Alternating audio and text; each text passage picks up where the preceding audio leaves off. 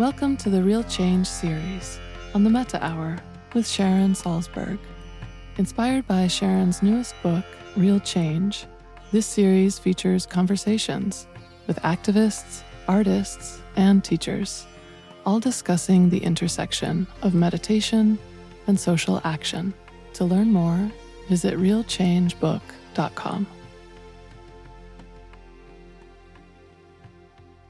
Hi, I'm Sharon Salzberg, and I'm speaking today with Sensei Joshin Byrnes for the Real Change podcast series. Sensei Joshin is a Zen priest and teacher in the White Plum lineage of Maizumi Roshi and Bernie Glassman Roshi, and is a Dharma successor of Roshi Joan Halifax. In 2017, he founded Breadloaf Mountain Zen Community in Vermont. Joshin envisioned that Breadloaf Mountain Zen Community would be a hub of socially engaged Zen practice, grounded in the Zen peacemaker tradition and the practices of not knowing, bearing witness, and healing action. Joshin maintains a core practice of bearing witness to homelessness by offering street retreats in cities around the country. Professionally, Joshin has spent much of his career working for social change nonprofits in the areas of AIDS and HIV prevention, child welfare, and community-based philanthropy. Welcome to the Meta Hour, Joshin. Thanks, Sharon. I'm really happy to be here with you. I'm really happy to be here with you. I miss actually seeing you and being in Santa Fe with you and hanging out. Right, me too. Now we're both recording remotely. I'm in Barre, Massachusetts still. And you are in Vermont. So we're recording from our respective quarantine homes. Yeah, I know. It's crazy time, isn't it? It's just it's a pretty crazy time. Yeah. And all my relationships now, most of them are online. And it's so interesting. Yeah. Imagine if we didn't have that. It's very interesting. Thank goodness we have some technology. I mean, it would be really amazing. I was saying before we started recording that I went to downtown Barre the other day on Monday, and it was the first time I've left this property since March 14th when I got here. And It was so much like leaving a long-term intensive retreat. I was looking out the car window. Someone was driving me, and I was looking out the car window and thinking, there's the gas station. Ooh, there's the pizza place. There's the other pizza place. Yeah, the world looks new. The world looks very new. So one of the things that happened for me is that my book was supposed to come out June 2nd, and it was postponed to September 1st. So today's recording is part of a larger series of conversations on the Meta Hour centered around the themes in my book. This Real Change, Mindfulness to Heal Ourselves and the World. And I've long held the question for myself, what can be the role of mindfulness and loving kindness practices in changing the world? And this book is the culmination of that question. I look to veteran activists and social change agents in a variety of fields, including yourself, to explore how meditation practice can serve as the foundation for an engaged life. I should say that not everyone in the book is a meditator in the formal sense, but everybody is drawing from some kind of inner resource, inner strength, and has a kind of clarity around things like the force of love, which is so powerful to consider in terms of how those qualities and how an actual practice can serve as the foundation for an engaged life. And I think that's true whether the change we seek to make in the world is through activism or creativity or family or systems change or whatever. So I have always found your work as an activist deeply inspiring, and I'm so delighted to be able to share it. So I'm hoping you can start by telling us some of the background of your path and how you came into practice and how you came to activism. Yeah, I'm happy to. I grew up in Brooklyn, New York with a working class poor family, Italian and Irish. the Italians overpowered the Irish. There was lots of emotion and lots of food and lots of love and all those things. But my family, there was a lot of hardship. My father was a very serious alcoholic, and that threw our family into poverty. And my mother died pretty young at 46 years old. And after she died, my father's alcoholism got worse, and he really suffered a lot and eventually became homeless through the 1980s and 90s. And I'll loop back to that, but I think another thread maybe in my own personal story is, I grew up maybe like a lot of people do, I don't know, but I grew up feeling pretty alone out there as a kid. And religion often gave me a kind of refuge. I was raised Catholic, and I was very inspired by religion as a young child. And part of, I think, my sense of alienation came from realizing that I was gay as a young child, and that made me feel really alienated. The images of gay people that we had back then were not good. And the church seemed like a really viable and healthy alternative to what otherwise seemed to me would have been a life of ridicule and bias and all those things. So the church felt safe for me in a way. And in a way, it was a hiding place too, a place I didn't really have to face up to some of what was going on inside me, but it was also a real place for growth and development and safety. So when I was about 19 years old, I wanted to explore becoming a priest. And I first went to a Benedictine monastery for 2 years and studied philosophy. And there I learned the basics of contemplative practice. And then after 2 years there, I joined a religious order called the Dominicans. And they were a progressive social justice group, really. And I took vows with them and studied theology there.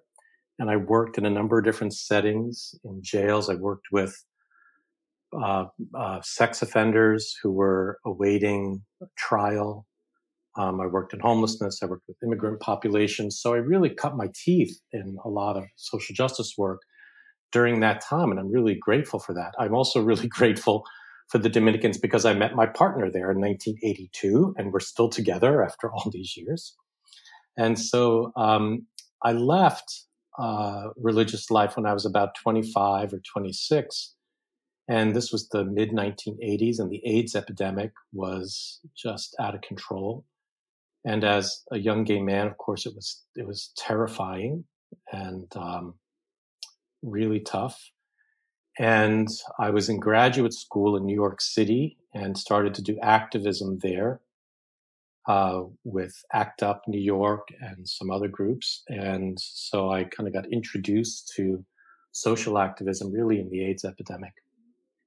And then I eventually started to work professionally in the AIDS epidemic, and did that for about, 14 or 15 years. During that time, my partner and I also adopted 3 children from the foster care system. These kids had lots of trauma, lots of mental health and cognitive disabilities, and things like that are not uncommon for kids who have been through really tough early lives. And so by the late, mid 90s, late 90s, we had these 3 really challenging children who we loved dearly, of course, but demanded a lot. I was working in the AIDS epidemic full time up at that point in San Francisco, pretty tough place. And I burned out. I totally burned out by the time I was 40. I was depleted and really crispy. And I doubted the value of the work. I just became cynical. I was pretty angry. And I was just kind of an unhappy fellow.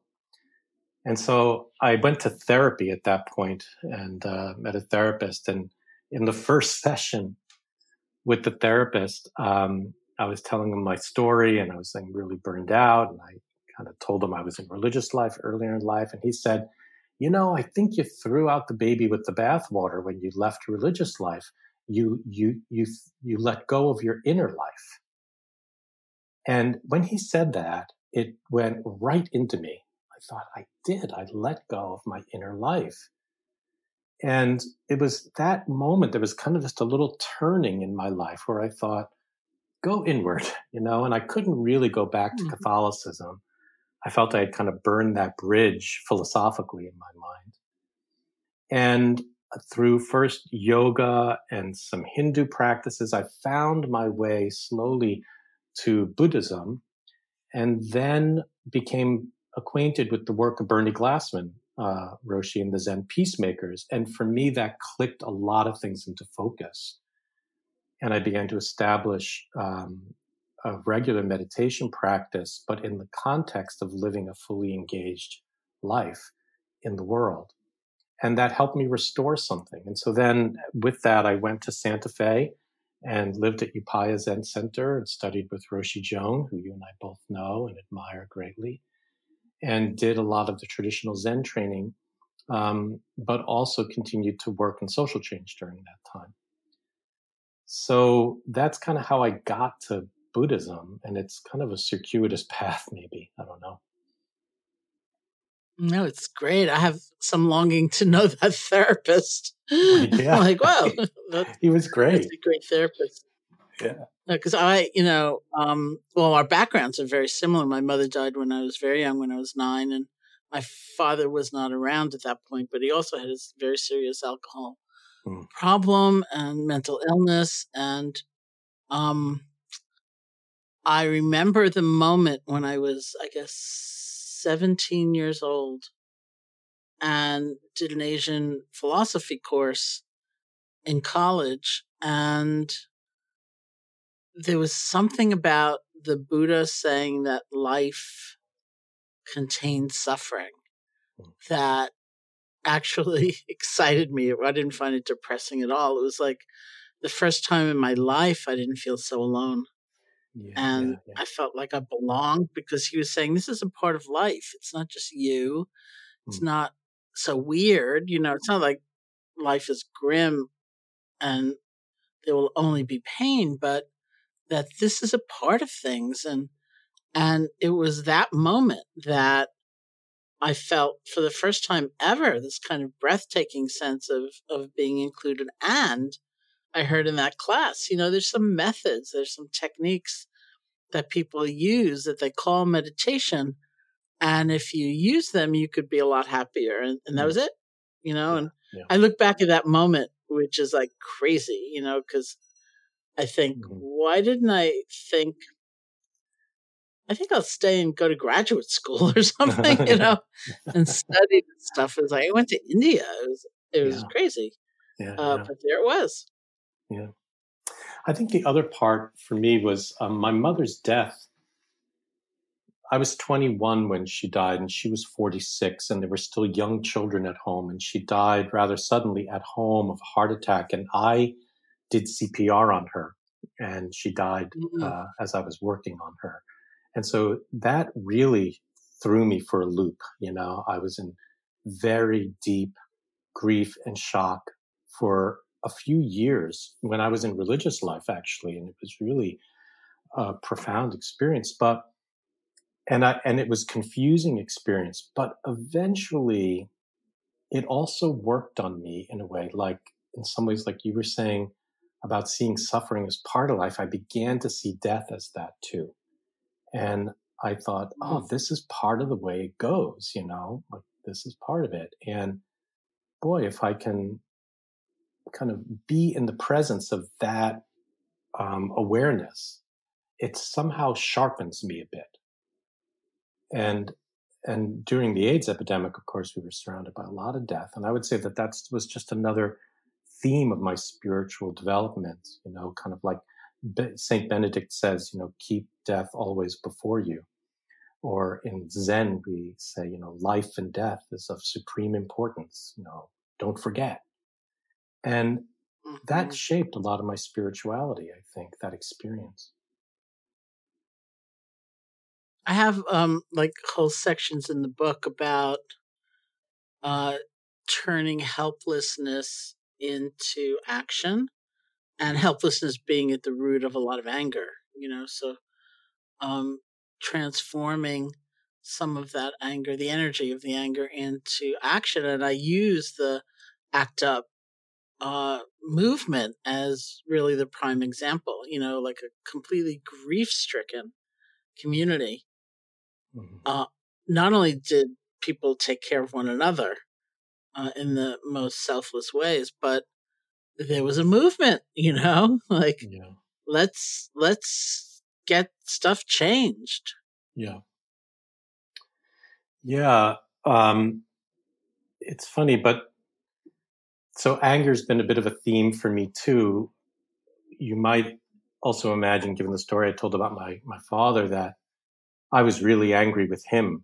I mean, at a very deep and personal level. It wasn't just angry at the system, which in some ways it's easy to be angry with something kind of impersonal, like all those, the horrible system there that harms us or something. But the harder anger for me was the anger I felt toward my father for decades, really. Mm-hmm. I felt abandoned by him after our mother died. And I wrote him off, just as a human being. I wrote him off. And I couldn't bring thoughts of him to mind without feeling a lot of rage and even disgust at times. And it was embarrassing for me. I felt embarrassed by feeling those things, And even after I became a pretty regular practitioner of Buddhism, I noticed I had this in me, and they were very strong emotions. And I felt oddly ashamed of them. I couldn't integrate them in. And this is a kind of a strange bodhisattva story in a way. Is when he was dying, he reached out to me, and I think we talked about this for the book maybe. And he reached out to me, and my gut, I really wanted to abandon him. In my body, I wanted to abandon him. I wanted to say, "Too bad, you had your chance. It's over. You missed it." I was so surprised by the strength of those feelings, and it was eating me up. And I think, Zazen during that period, meditation, I found myself just pretty disturbed by a lot of it. And at the same time, oddly enough, this is like the strange paradox. I was already doing some homelessness work, and I was noticing I had all this compassion for these more anonymous homeless people out there. And I could feel something for them and could look upon their suffering in this way, like I could help. It was odd. But when I looked at my own father and his own experience of homelessness, I couldn't muster the same thing. So that really gave me a signal, like something was amiss. And I kind of knew I had to face it. I don't know if that's just getting older and maturity or something about practice, that allowed me to think and have the courage in some ways to say, I need to go see him and I need to address this.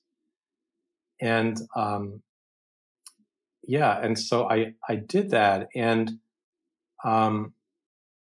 in that experience of being with him face to face, and, this is Bernie Glassman's language, like bearing witness to his life, like dropping some of my own stuff, like practicing the discipline through technique, really, of kind of putting some things down, noticing that my anger is there, but I don't have to feed it or activate it so much. I could open to him in a way. And in that process, he became a human being again to me. And I think I kind of became a little more human too in that process. Mm-hmm. And there was this other aspect. As time went on, I realized part of it too was I began to honor my own anger. Like my anger toward him, I was hurt, and that anger is in some way that it's a valid and even a wholesome response when we're hurt. Mm-hmm. And, I could learn how to bow to it in a way. And that began a process, I think, healing and transformation for me. Well, it's like there's the Dharma right there, and it's so tricky, to honor the feeling we're having, Mm. not to in any way try to discard it or feel like I shouldn't, I've been practicing all these years, I shouldn't have this, but nonetheless, to have the kind of enough space to decide, do I want this to govern my actions? Yeah. Do I want this to govern my choices? Like, what if Right. I refused to go see him and he died? Right. What if? And so there's something, it's so delicate not to disown what we're feeling or be ashamed of it, and to see the wisdom as you did in it, or the energy within it. That can be very, very important. And at the same time, to have that sense of empowerment. Like, is this what I want to define my life or not? And I think the basis of it is self-compassion in a lot of ways, because if we're feeling that cut off, or we feel that much resentment, like I'm told by my friends in AA that the single most common feeling that leads people to go back into drinking is resentment. Mm-hmm. Yeah. It's damaging to be enveloped in and overcome by those feelings, and it's not because they're bad. It's that they're so painful and so distancing in some way. And so I think it's really out of compassion for oneself that one looks for a way of dealing with them, which of course becomes compassion for others. Yeah. And part of it was also just seeing the toxicity of it in me. I thought, wow, I'm like bathing my brain over and over and over again in this kind of toxin. And there's, as you're saying, there was kind of an element of choice in there. Like, is that really how I want to be? And just having the space to ask myself that question allowed for a new response to it. And that's interesting. Space allows action to happen, right? Yes. Yeah. I think that's really true.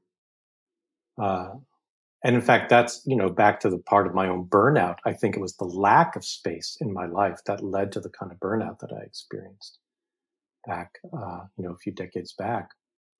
And that's what that therapist was pointing at, create some space. And, as an activist, you're right to kind of say there's anger in activism. Last year, I got arrested protesting the caging of children at the border. I just think it's such an, it's really an outrage, right? It's outrageous that we do this. And I've been, really angry about that situation, about kind of the direction the country's going. But I have to say, it feels different to me now than it did in the 80s and 90s. I'm not sure back in the 80s and 90s, I knew how to, as we're saying, kind of honor that anger or see it as a gate or as an important threshold or as a spotlight or something. I feel like I'm able to see down deeper into it to reveal a set of deeper values and to even realize for myself what I cherish most. What is this anger telling me about my values, about what I feel like I want to stand for in my life and in this particular world that we live in. And so it was interesting in this experience of protesting up there and then getting arrested. What we were doing was we blocked off the entrance and exit to an immigration center. And a lot of people were working inside. And I remember doing something kind of similar back during the AIDS epidemic. We used to lay down in front of government buildings, die-ins. And this time around, in blocking those places, I was really considering how much I valued the people that were working inside the ICE department, as people inside immigration, that I wasn't kind of constructing them to be like all bad, which is what I used to do. That these are human beings with their own complex lives, and that they too are fundamentally dignified and worthy and complete human beings. And that feels like a really different kind of way of thinking about oneself as an activist than the earlier time when everybody was the enemy, and we were all victimized by them. But instead, something shifts in my perspective now. I think I see the complexity of the whole system that conspires to lead people to, think certain ways, do certain things, hold certain kinds of jobs, compromise. We're all compromising our values in some way. None of us get to live them perfectly, and there's a lot of imperfection. And just that little bit of softening of the anger, the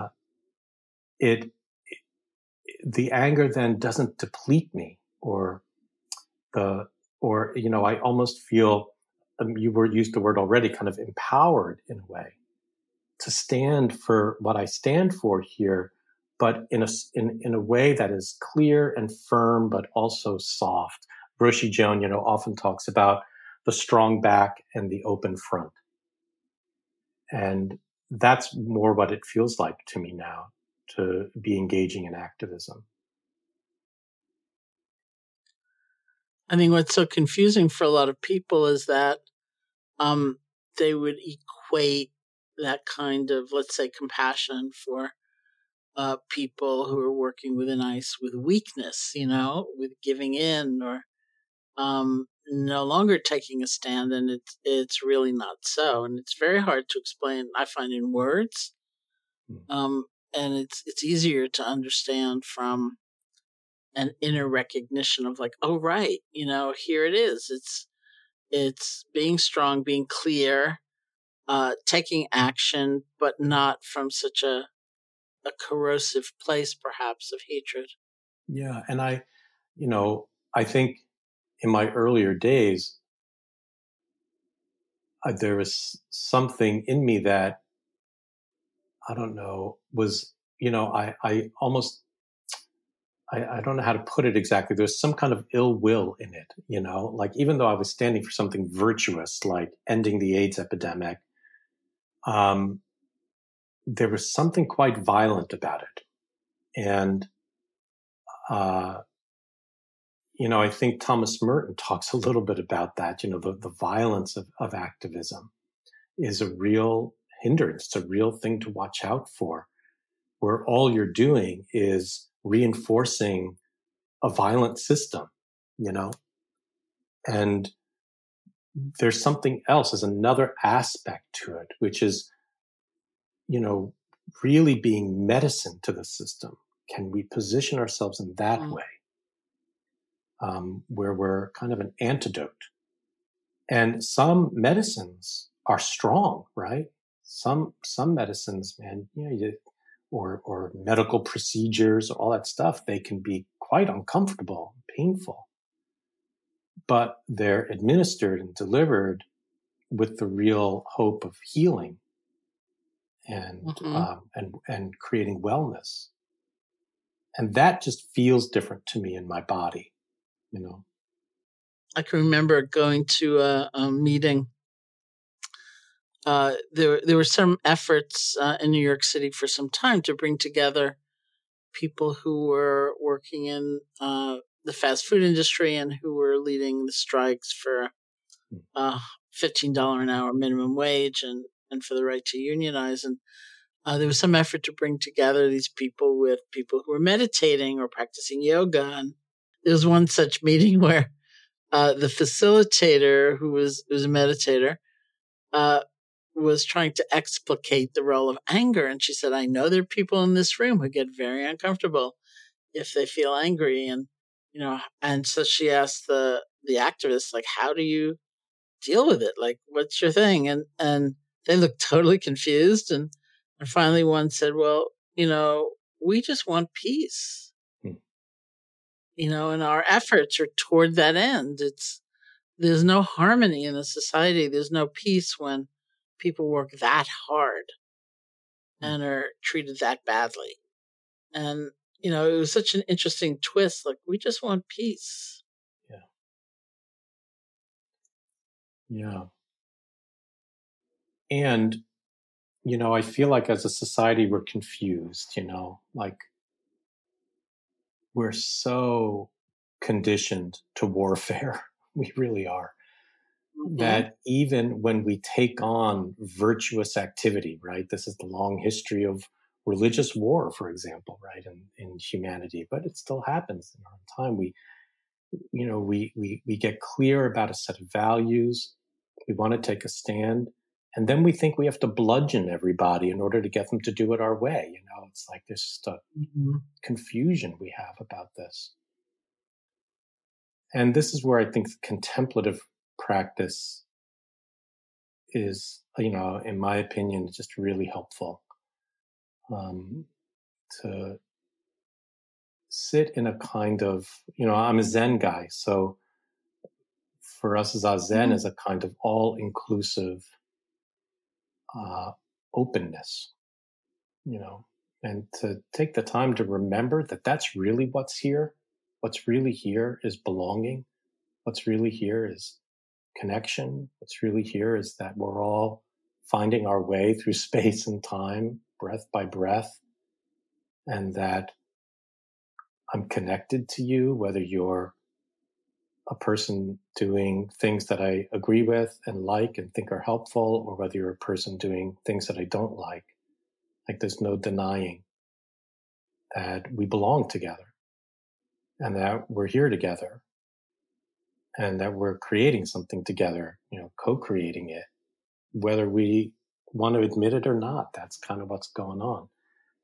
And I think the silence of Zazen allows me to not only remember that intellectually, but also rest in it somehow.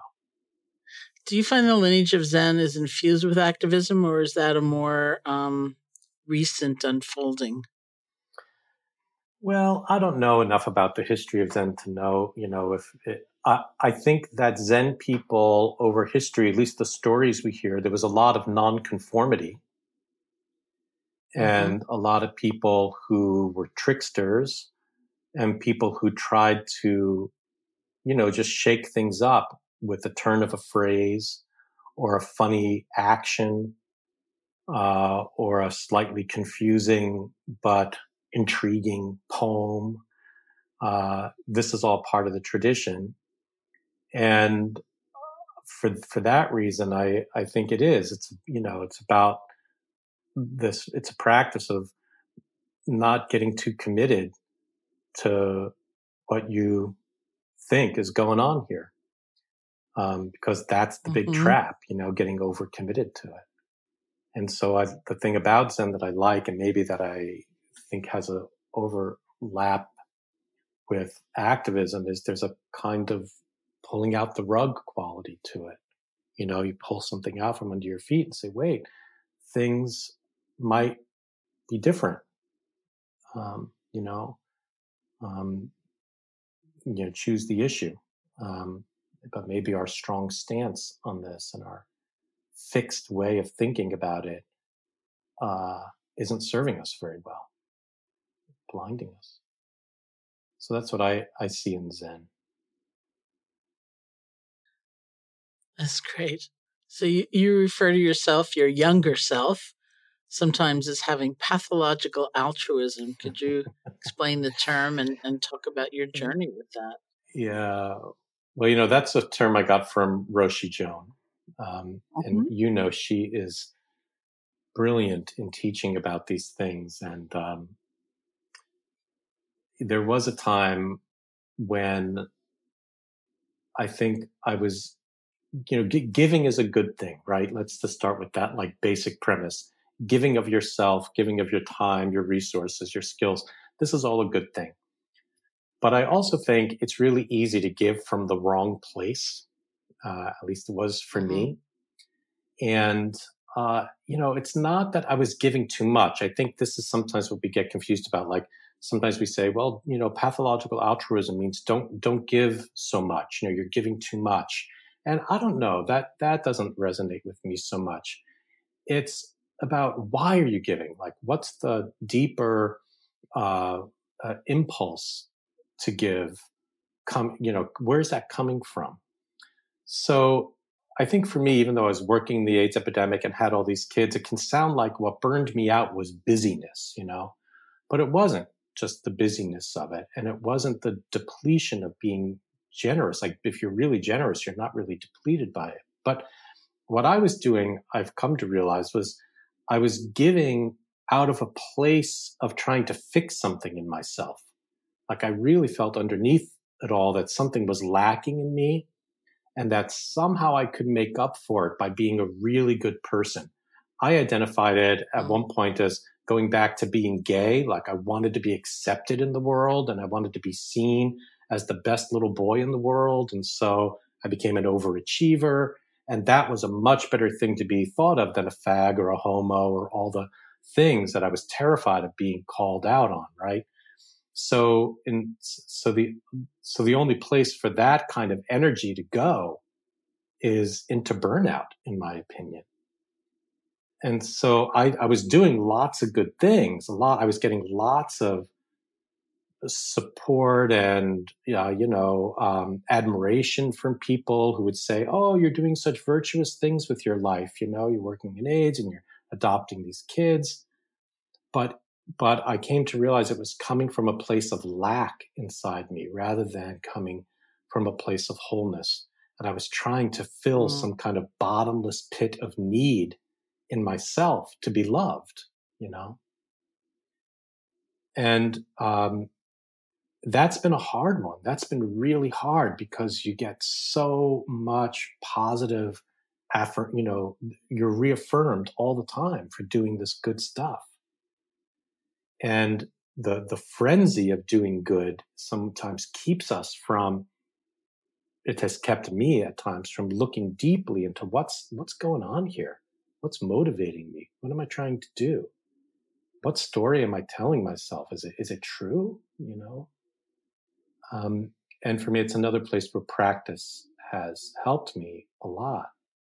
Yeah, I have a story in my book, or there's a chapter called something like "Sometimes Just Eat the Banana," which is about an activist friend of mine who could not allow himself to enjoy anything, including bananas, which he really wanted one of, because that can be an issue too, Right. as that kind of pathological altruism extends, then the denial of joy becomes a thing. Right. It feels too selfish, it feels too wrong, and yet that might be the very thing that will help fill us. Yeah. I'm so glad you raised joy. Right. I'm so glad you raised that.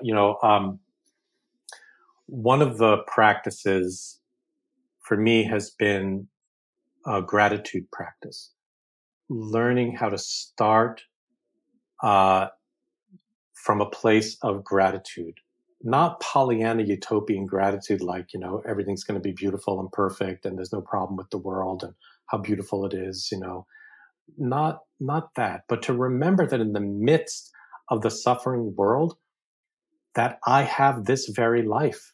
I have this gift of a life and this breath and the whole world and everything in it and the sorrows and the joys. And I'm lucky to have this moment and this experience in life.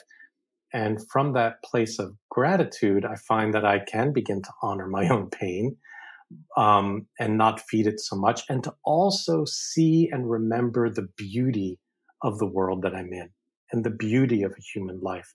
When I have students, when I formalize a student-teacher relationship, which we do in Zen, I ask them for a number of commitments. One of the commitments I always ask for of my students is that they have a regular practice of making beauty, of doing something creative.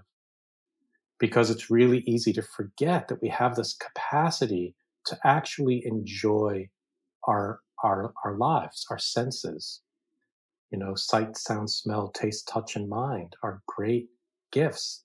and they allow us to appreciate the beauty of things. And I think that's a really important perspective to maintain if you're going to spend a lot of your time in the hell realms, if you're going to be focusing on the cracks of society and where there's a lot of suffering, to remember that there's beauty in this world, and even in a suffering life, there's beauty.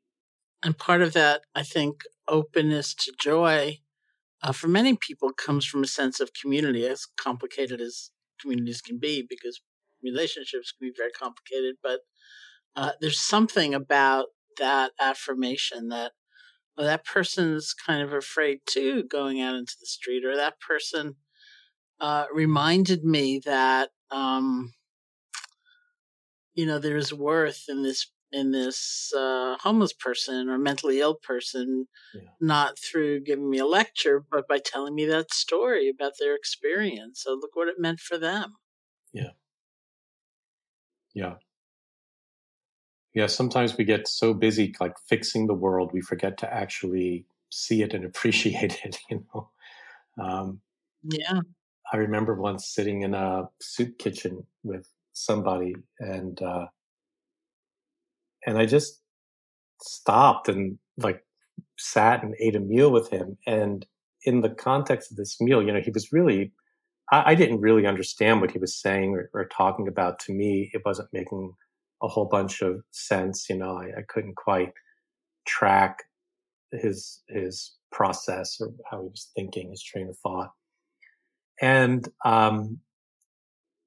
instead of like working really hard on it, I remember just stopping and listening to him, like almost as if I was listening to music, like if it's the first time you're listening to a piece of music, you don't know where it's going.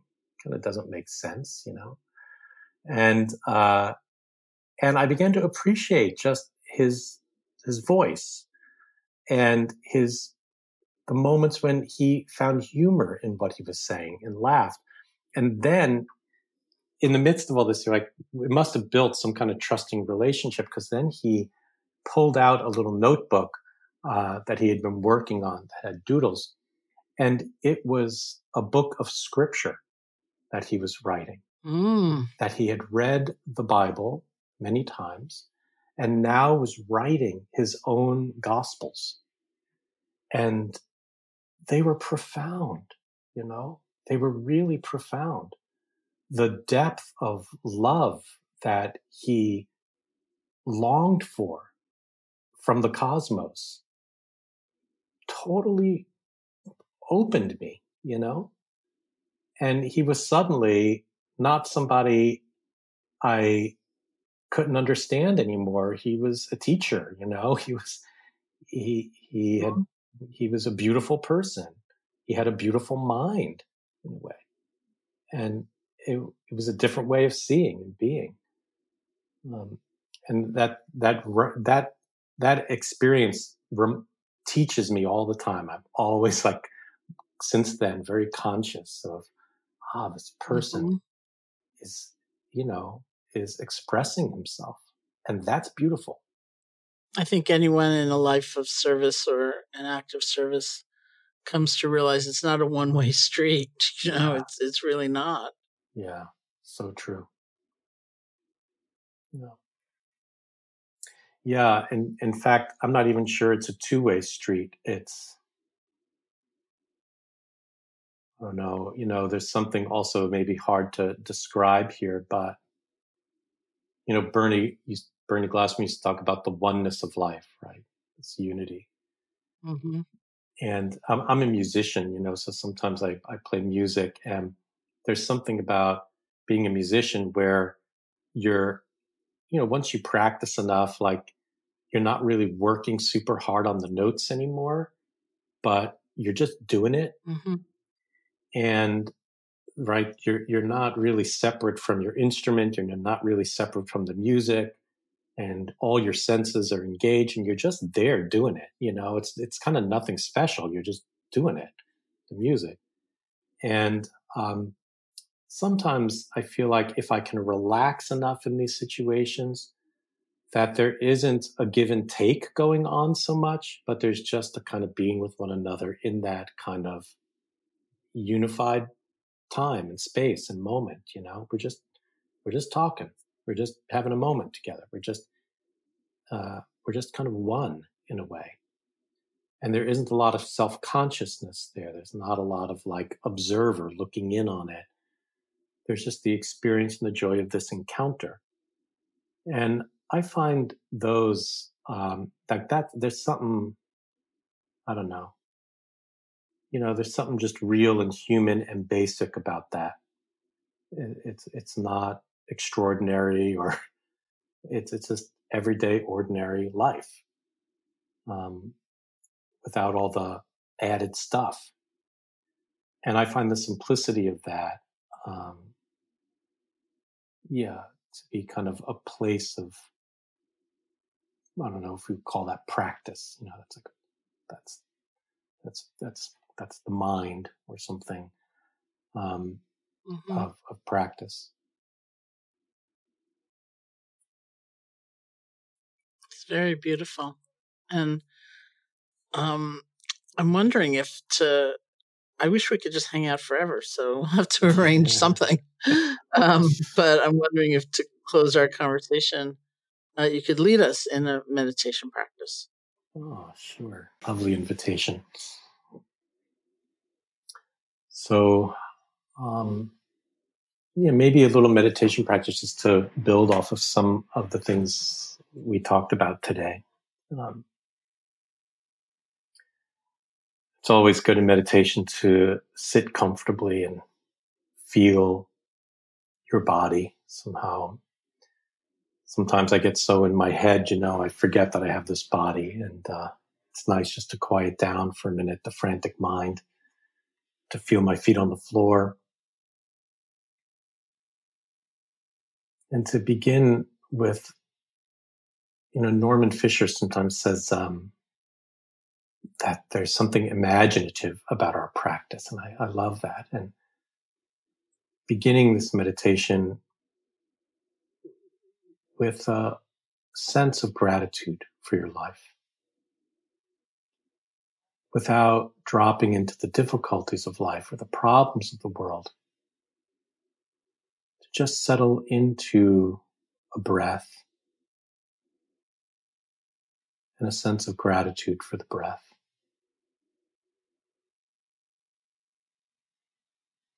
This gratefulness for the gift of having a human life.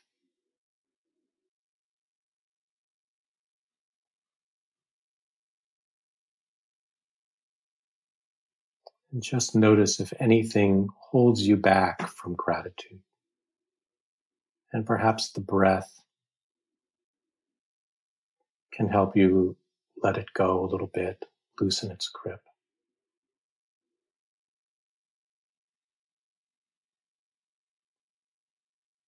And allow yourself to feel the breath in your body.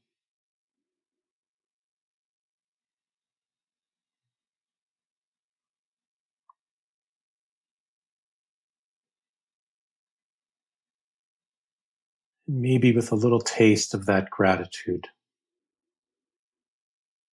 you can allow yourself to honor your life as it is. What's ever there. Maybe it's grief or uncertainty in these times, or worry or anxiety or fear, or maybe joy and hope and a sense of something emerging.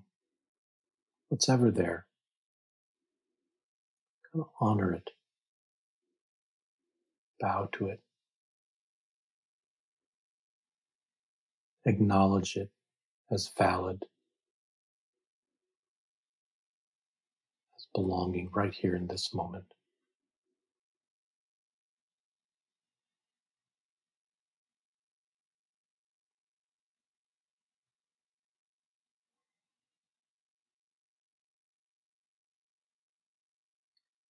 And honoring that in your own life. Can you imagine that these same senses and feelings, thoughts, emotions arise in all other beings, and that you can honor it in them too.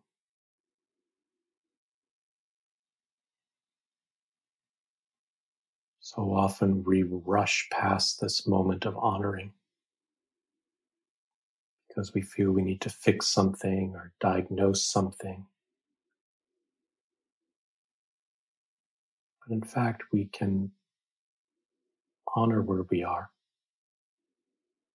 let it teach us, open us, allow us to see what we truly cherish, close to the heart.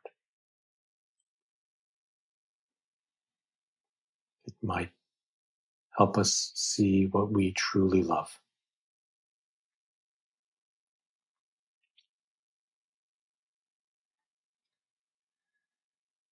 And can we allow that insight into what we truly cherish to shape our vision of ourselves? That means shaping your vision of yourself and your vision of others.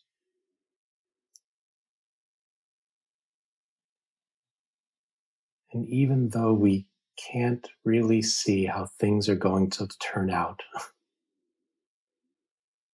can we still let this wholesome sense of ourself and others, a wholesome sense of the future, into our imagination?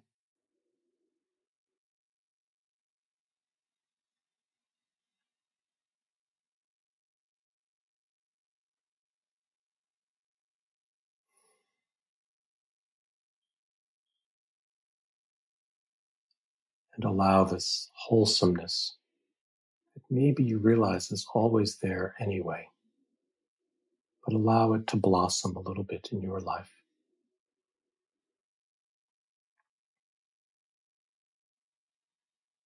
And to allow yourself to believe that even this small amount of gratitude, wholesomeness,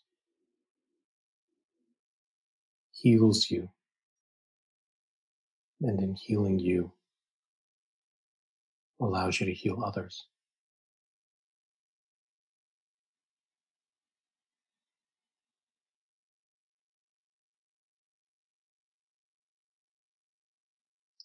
In meditation, I also like to remember that I'm not doing this alone.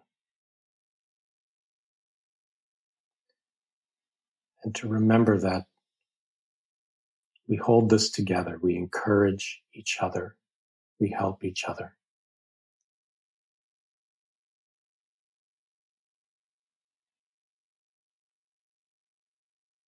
And can we meet in a place where we encourage and inspire each other to take steps in creating a wholesome world?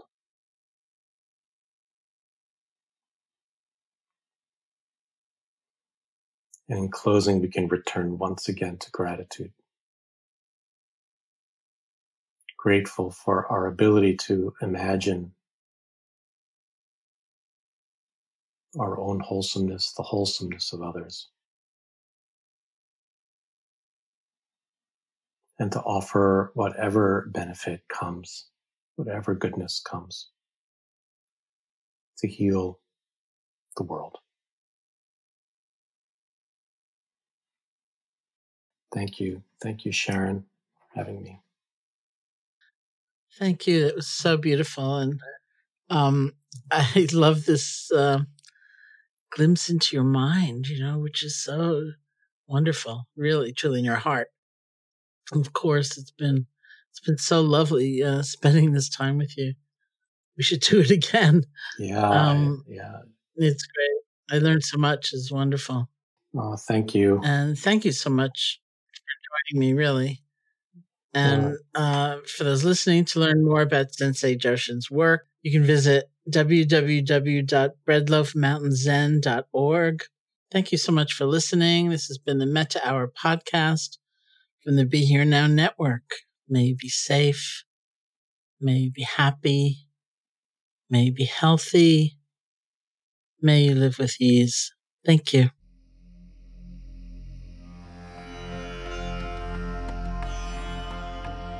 Hey folks, thanks for listening.